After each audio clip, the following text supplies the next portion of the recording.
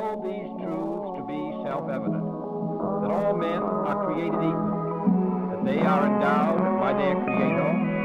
All right, welcome back to the next episode of BC Law's Just Law podcast. We're joined tonight by Professor Michael Cassidy of BC Law. It's me, Tom Blakely, and Jim Fiore. Professor Cassidy teaches and writes in the areas of criminal law, evidence, and professional responsibility. He is considered an expert in prosecutorial ethics and provides training nationally to public sector attorneys on their responsibilities under the rules of professional conduct. Cassidy received his bachelor's degree, magna cum laude, from the University of Notre Dame, and his JD, magna cum laude, from Harvard University. Following law school, he served as a law clerk to the Honorable Edward F. Hennessy, Chief Justice of the Massachusetts Supreme Judicial Court, and as a litigation associate at the Boston law firm of Foley Hoag. After leaving private practice, Cassidy worked as a prosecutor in Massachusetts. From 93 to 96, Cassidy served as chief of the Criminal Bureau in the Massachusetts Attorney General's office under Attorney General Scott Harshbarger. Professor Cassidy, thanks for coming on. How are you? Thanks for having me. I'm great. Awesome. Well, tonight we wanted to talk about a case that, at least here in Massachusetts, is really well as nationwide, has attracted a lot of attention, which is, of course, the disappearance and cohasset of Anna Walsh. In the weeks since then, it's now turned into a murder charge against her husband. And, really interesting case, I think, for a number of reasons. One, anytime you have a missing person, you have this evidence that's come out, the news media kind of swoops in and can really turn these things into quite a story. But for our purposes, there's a lot of questions of, criminal procedure, evidence, criminal law, other areas that we figured would make an interesting conversation we'd like to discuss. So, just as a quick summary, Jim, do you want to just introduce it? So just as a quick summary of the facts, Brian Walsh and his wife, Anna, hosted a New Year's Eve party at their house. Walsh told police that his wife left for a work emergency the next morning, and then she has not been seen since. And since then, there's a lot of circumstantial evidence that's come out as, pointing to the fact that he may have have something to do with her disappearance. Something like, for example, his Google search history shows that he had Googled some things like 10 ways to dispose of a dead body and things like that. There's video surveillance of Walsh putting trash bags in dumpsters that are far away from his house. So just like peculiar things like that are kind of concerning. So a search warrant of his house found a bloody knife and blood at his house, and then since then he's been arrested and charged with misleading police investigation. He pled not guilty to that, and the hearing for that is set for February 9th. So the first question I want to ask, one of the things that makes this case... Let me just interrupt. Yeah. After he was charged with misleading the police, he was subsequently charged with first-degree murder. Okay. So they've upped the charges to murder since that. Absolutely. So going off of that, we just wanted to ask about murder charges when there's no body. That's one of the things that makes this case interesting. Is a higher, standard for prosecutors to prove the case. We don't have a body. It's a bit unusual. Could you just talk to us about that, cases where you're dealing with murder charges but no body has been found? Well, sure. I mean, you have to prove that somebody died. It's not a homicide unless you prove somebody died. But and the usual way of proving that somebody died is with a body, but it's not required. As long as you can prove beyond a reasonable doubt that somebody died, you've satisfied that element of the crime. It's more difficult for reasons that we'll probably get into, but it's not impossible. I mean, there are lots of cases throughout history where prosecutors have proved murder charges without a body. Jeffrey Dahmer is one of them. His special's on Netflix now, and a lot of people are interested in that case. But there have been dozens of cases throughout history, lots of them notorious, where the body has not been discovered, whether it's because it's been chopped up and disposed of, in some cases eaten, in some cases thrown away, and the person refuses to lead investigators to where the body is. Sure. So just going to the sort of circumstantial evidence and some of what you were alluding to, how much circumstantial evidence do you need to prove that a person has died to meet the threshold of bringing that charge when you don't have, of course, the body? Well, you have to have enough to convince the jury beyond a reasonable doubt that somebody died and he killed her. So circumstantial evidence, the law doesn't distinguish between circumstantial and direct evidence in terms of how much proof there is. In other words, it doesn't have to be necessarily more proof with direct or more proof with circumstantial. Either form of proof needs to just add up to proof beyond a reasonable doubt. And sometimes lay people don't get that. They say, well, the evidence is all circumstantial. Well, if there's enough of it, it can certainly be proof beyond a reasonable doubt. And in this case, between the website searches, the bloody knife, the carpets with blood on them, her jewelry, and her identifications found in some of the bins that he visited, I'd say there's very strong evidence that she's no longer with us. So I wanted to ask you about the Google searches his search history that is coming out. So he made Google searches on his son's iPad, things like, hacksaw, best tool to dismember. Can you be charged with murder without a body? Can you identify Gruesome. a body with broken teeth? So some of that stuff. So just like a general question on like, is that common to get that Google search history? How do they do that? Is there any like privacy concerns there? Well, Or privacy protections, rather? if they had a search warrant for his house, they probably had a search warrant for all electronics within the house. So they probably seized those computers and did a forensic search to see what searches have been run on those computers. So they would probably have a forensic expert testify that I looked at the search history on these computers and these are the websites that were done. What makes this case interesting and very, very sad is that the children were incredibly young. So it's not like he can point to one of the children or their friends or teenagers in the neighborhood who could have been doing these searches as a joke. I mean, the children were so young, some of them weren't even old enough to type. So it really comes back to him. That's pretty strong evidence. Yeah. So just to be clear, like anything in the house, so it doesn't matter specifically that it's the son's iPad, like the search warrant would cover like any electronic. It wouldn't necessarily cover it unless you put it in the search warrant, and I Okay. haven't seen the search warrant, Yeah. but I suspect it includes all electronics or computer equipment within the house. And just a quick follow-up question to that. It made me think of the 2016 case with Apple when the FBI ordered Apple to unlock a phone and they refused to comply. They were eventually able to get in the phone another way. How does that compare to like a search warrant? Is that just completely different? Well, no, if those tablets were locked, and he wouldn't be required to give over the code or the security code to that, but there are ways of unlocking a tablet without the code. I don't know if those were locked or not. Okay. I also want to ask about the role of GPS data. So it sounds like one of the things that enabled prosecutors to really go back and retrace the footsteps of Brian Walsh in the days after his wife's disappearance was looking at phone records, looking at GPS, and using that to then go to those places and look in the trash and security camera footage and otherwise. What is the process for police to obtain that information? Do you need a warrant to the phone company to get the GPS data? It looks like they were able to get that very, very quickly and be able to reconstruct his footsteps. Yeah, so that's called third-party information, and if it's held by the phone company, what towers it was bouncing off of, and not held by him, you do need a lesser form of suspicion than probable cause to get that through administrative subpoena to the phone company. It depends on how extensive. If you were going to track his movements, let's say for 3 months using his GPS location data, you might need a full probable cause search warrant. But in other words, contemporaneously, we want to track this guy for 3 months versus a few weeks ago. What was he doing? Okay. Exactly. Okay. Yeah, and I just want to ask you about, I guess I wouldn't call it strategy, but what's the point of first charging him with misleading a police investigation and then a week later charging him with murder? Is that just trying to get everything done, like as soon as you have enough evidence charging? Why not wait until you have everything ready and charge them all at the same time? Well, because you might want to get him out of the house and incapable of destroying more evidence. You might still be working on the evidence. So they seized a lot of the trash material from the places he went in Swampscott where his mother lived, and it took them days to sort through the trash. So they were trying to kind of neutralize the situation until they could find out whether they had stronger evidence against him. Sure. So, among all this evidence, there's obviously all the trash and the Google searches and, just voluminous circumstantial evidence. And obviously you have the court of public opinion in a case like this where you have, guy's wife disappears, there's bloody knives, there's other things. It's in the house. The husband was at Home Depot buying cleaning supplies. I think as far as most members of the public is concerned, he did it.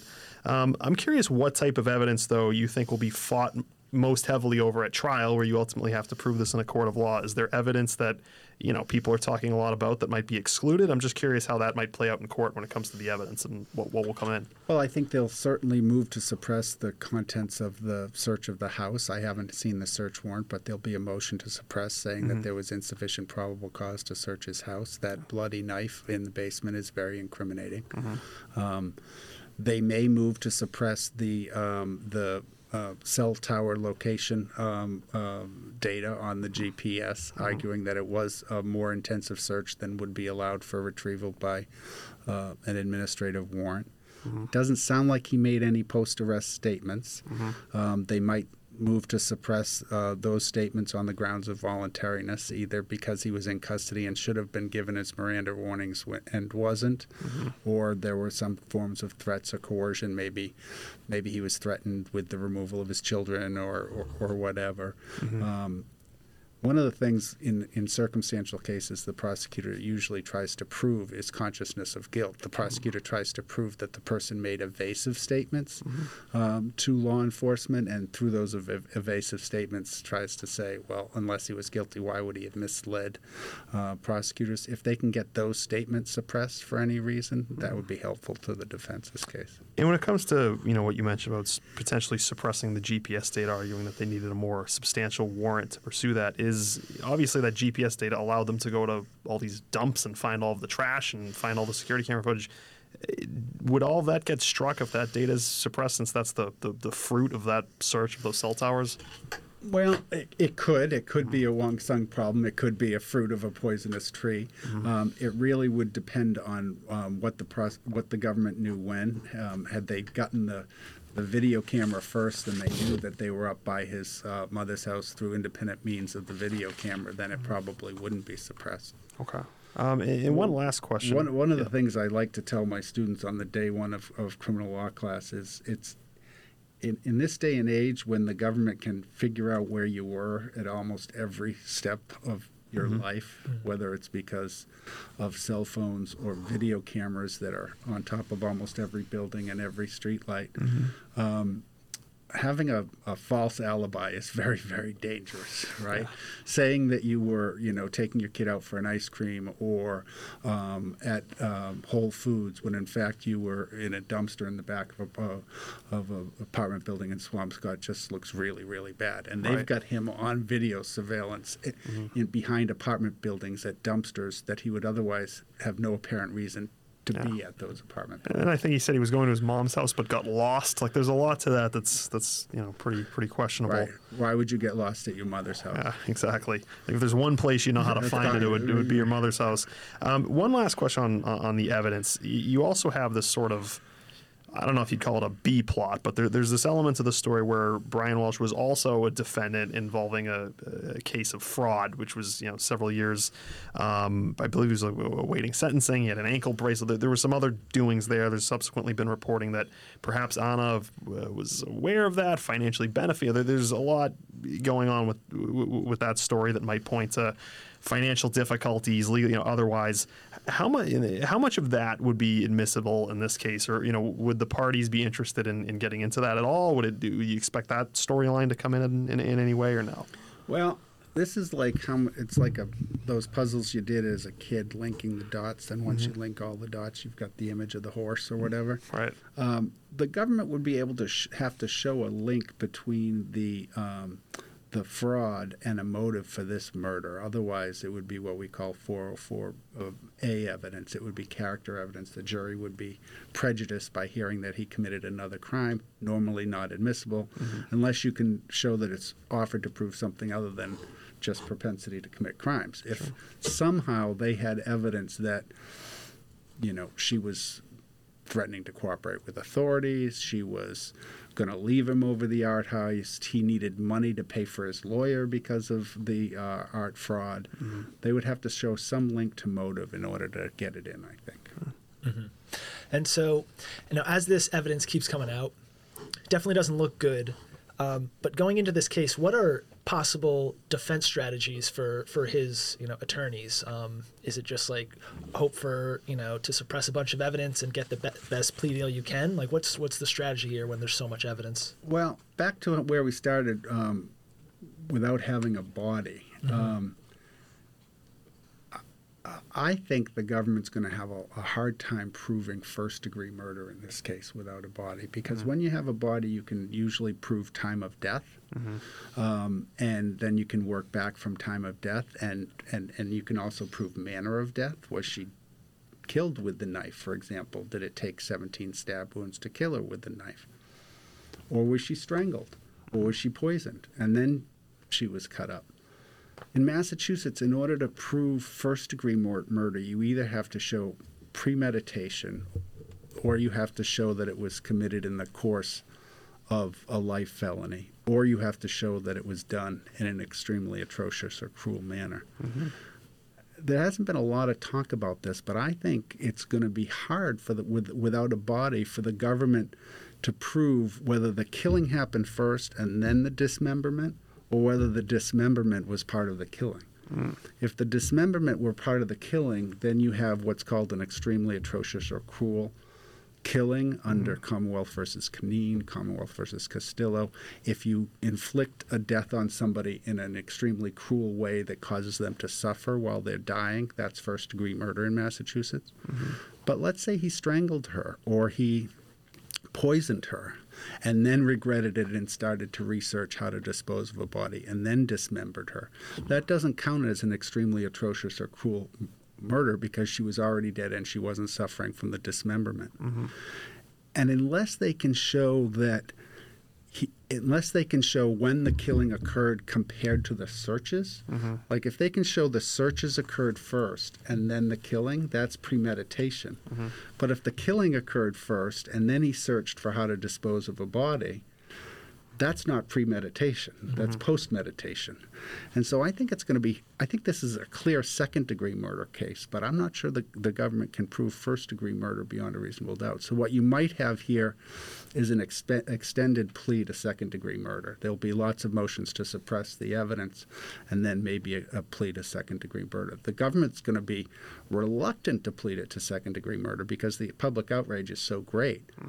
But do they actually have, without a body and without an autopsy report showing when the time of death was, do they actually have proof beyond a reasonable doubt of either premeditation or extreme atrocity or cruelty? That's going to be a big issue. Focusing on motive, turning to that in the timeline more particularly, you had mentioned a question of whether or not he had given statements to police afterwards. We do know that initially he had this, she had to go to an emergency at her company in Washington, D.C., had a flight on January 1st, kissed him goodbye, apparently took a ride share to Logan Airport. Authorities later actually went to Washington, D.C., found out, she never got on a flight. I think said she couldn't confirm that she was ever on a ride share.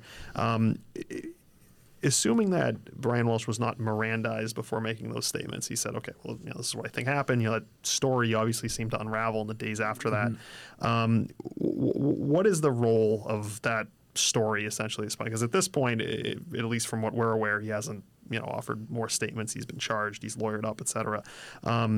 Looking to that in the idea of motive, a lot of people are talking about, well, what was the motive? Can we find the motive? What is the role of that in the trial, the coming trial? Well, the defense is going to want to try to keep those statements out because from the prosecutor's perspective, they show consciousness of guilt if he's making false statements. The one thing that the defense is going to want to try to show is that he did contact the employer. There's kind of disputed evidence of that. The employer's security department is saying we contacted him first. He seems to insist that I called somebody down there earlier than that, and I don't know the name of the person I talked to. And if that's a credible claim that the defense has some evidence in, that could undercut the government's theory of fabrication. But I think the first line of attack is going to try to suppress those statements. He wasn't in custody. He hadn't been arrested yet for misleading the police. But the tricky part here was he was on pretrial detention, probation for his federal charge, which he had been pled guilty to but not yet been sentenced on. So he was under supervision. So I think that the defense is going to try to prove that hanging over him, the ability to have his probation revoked by his federal probation officer, was a form of custodial situation where he should have been read his Miranda rights before there was any questioning. And absent an apparent motive, I think we talked before, maybe he had financial difficulties, relationship difficulties, et cetera. Does the prosecution necessarily need a motive? What is the role of a motive in a murder trial? So that's a great question. No, the prosecutor doesn't need a motive, but in a first-degree murder case, unless you can prove extreme atrocity or cruelty, you need to show premeditation. So if you're trying to prove premeditation, the fact that somebody has a reason to do it helps prove that they intended to do it and thought about it beforehand. So it helps prove premeditation. But they could prove premeditation by the fact of going out and purchasing that knife if they can prove that he purchased it for the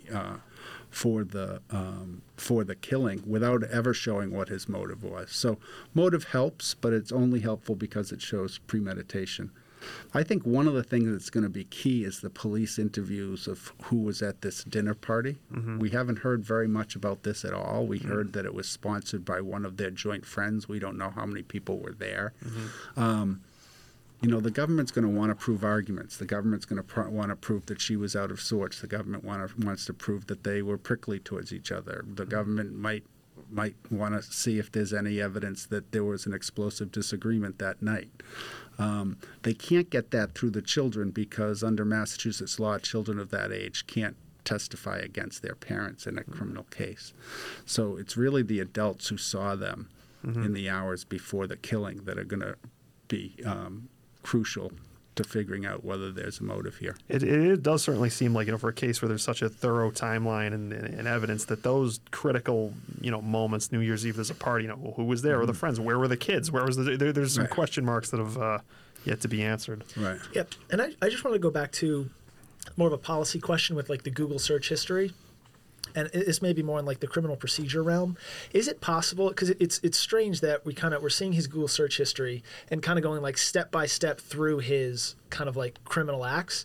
Is there any way, or has this ever happened where they can preemptively, if they're seeing someone search something that would indicate they're probably committing a crime or trying to cover up a crime, can they preemptively do that? Can the police use that information before there's actually physical evidence? Or maybe if we've seen this tragically, in the country, where people were planning mass shootings and other violence tend to go online and post and research and other things. It reminds me of that Tom Cruise movie where he worked for that organization that tried to stop crimes before Minority they committed. Report? Minority Report, right.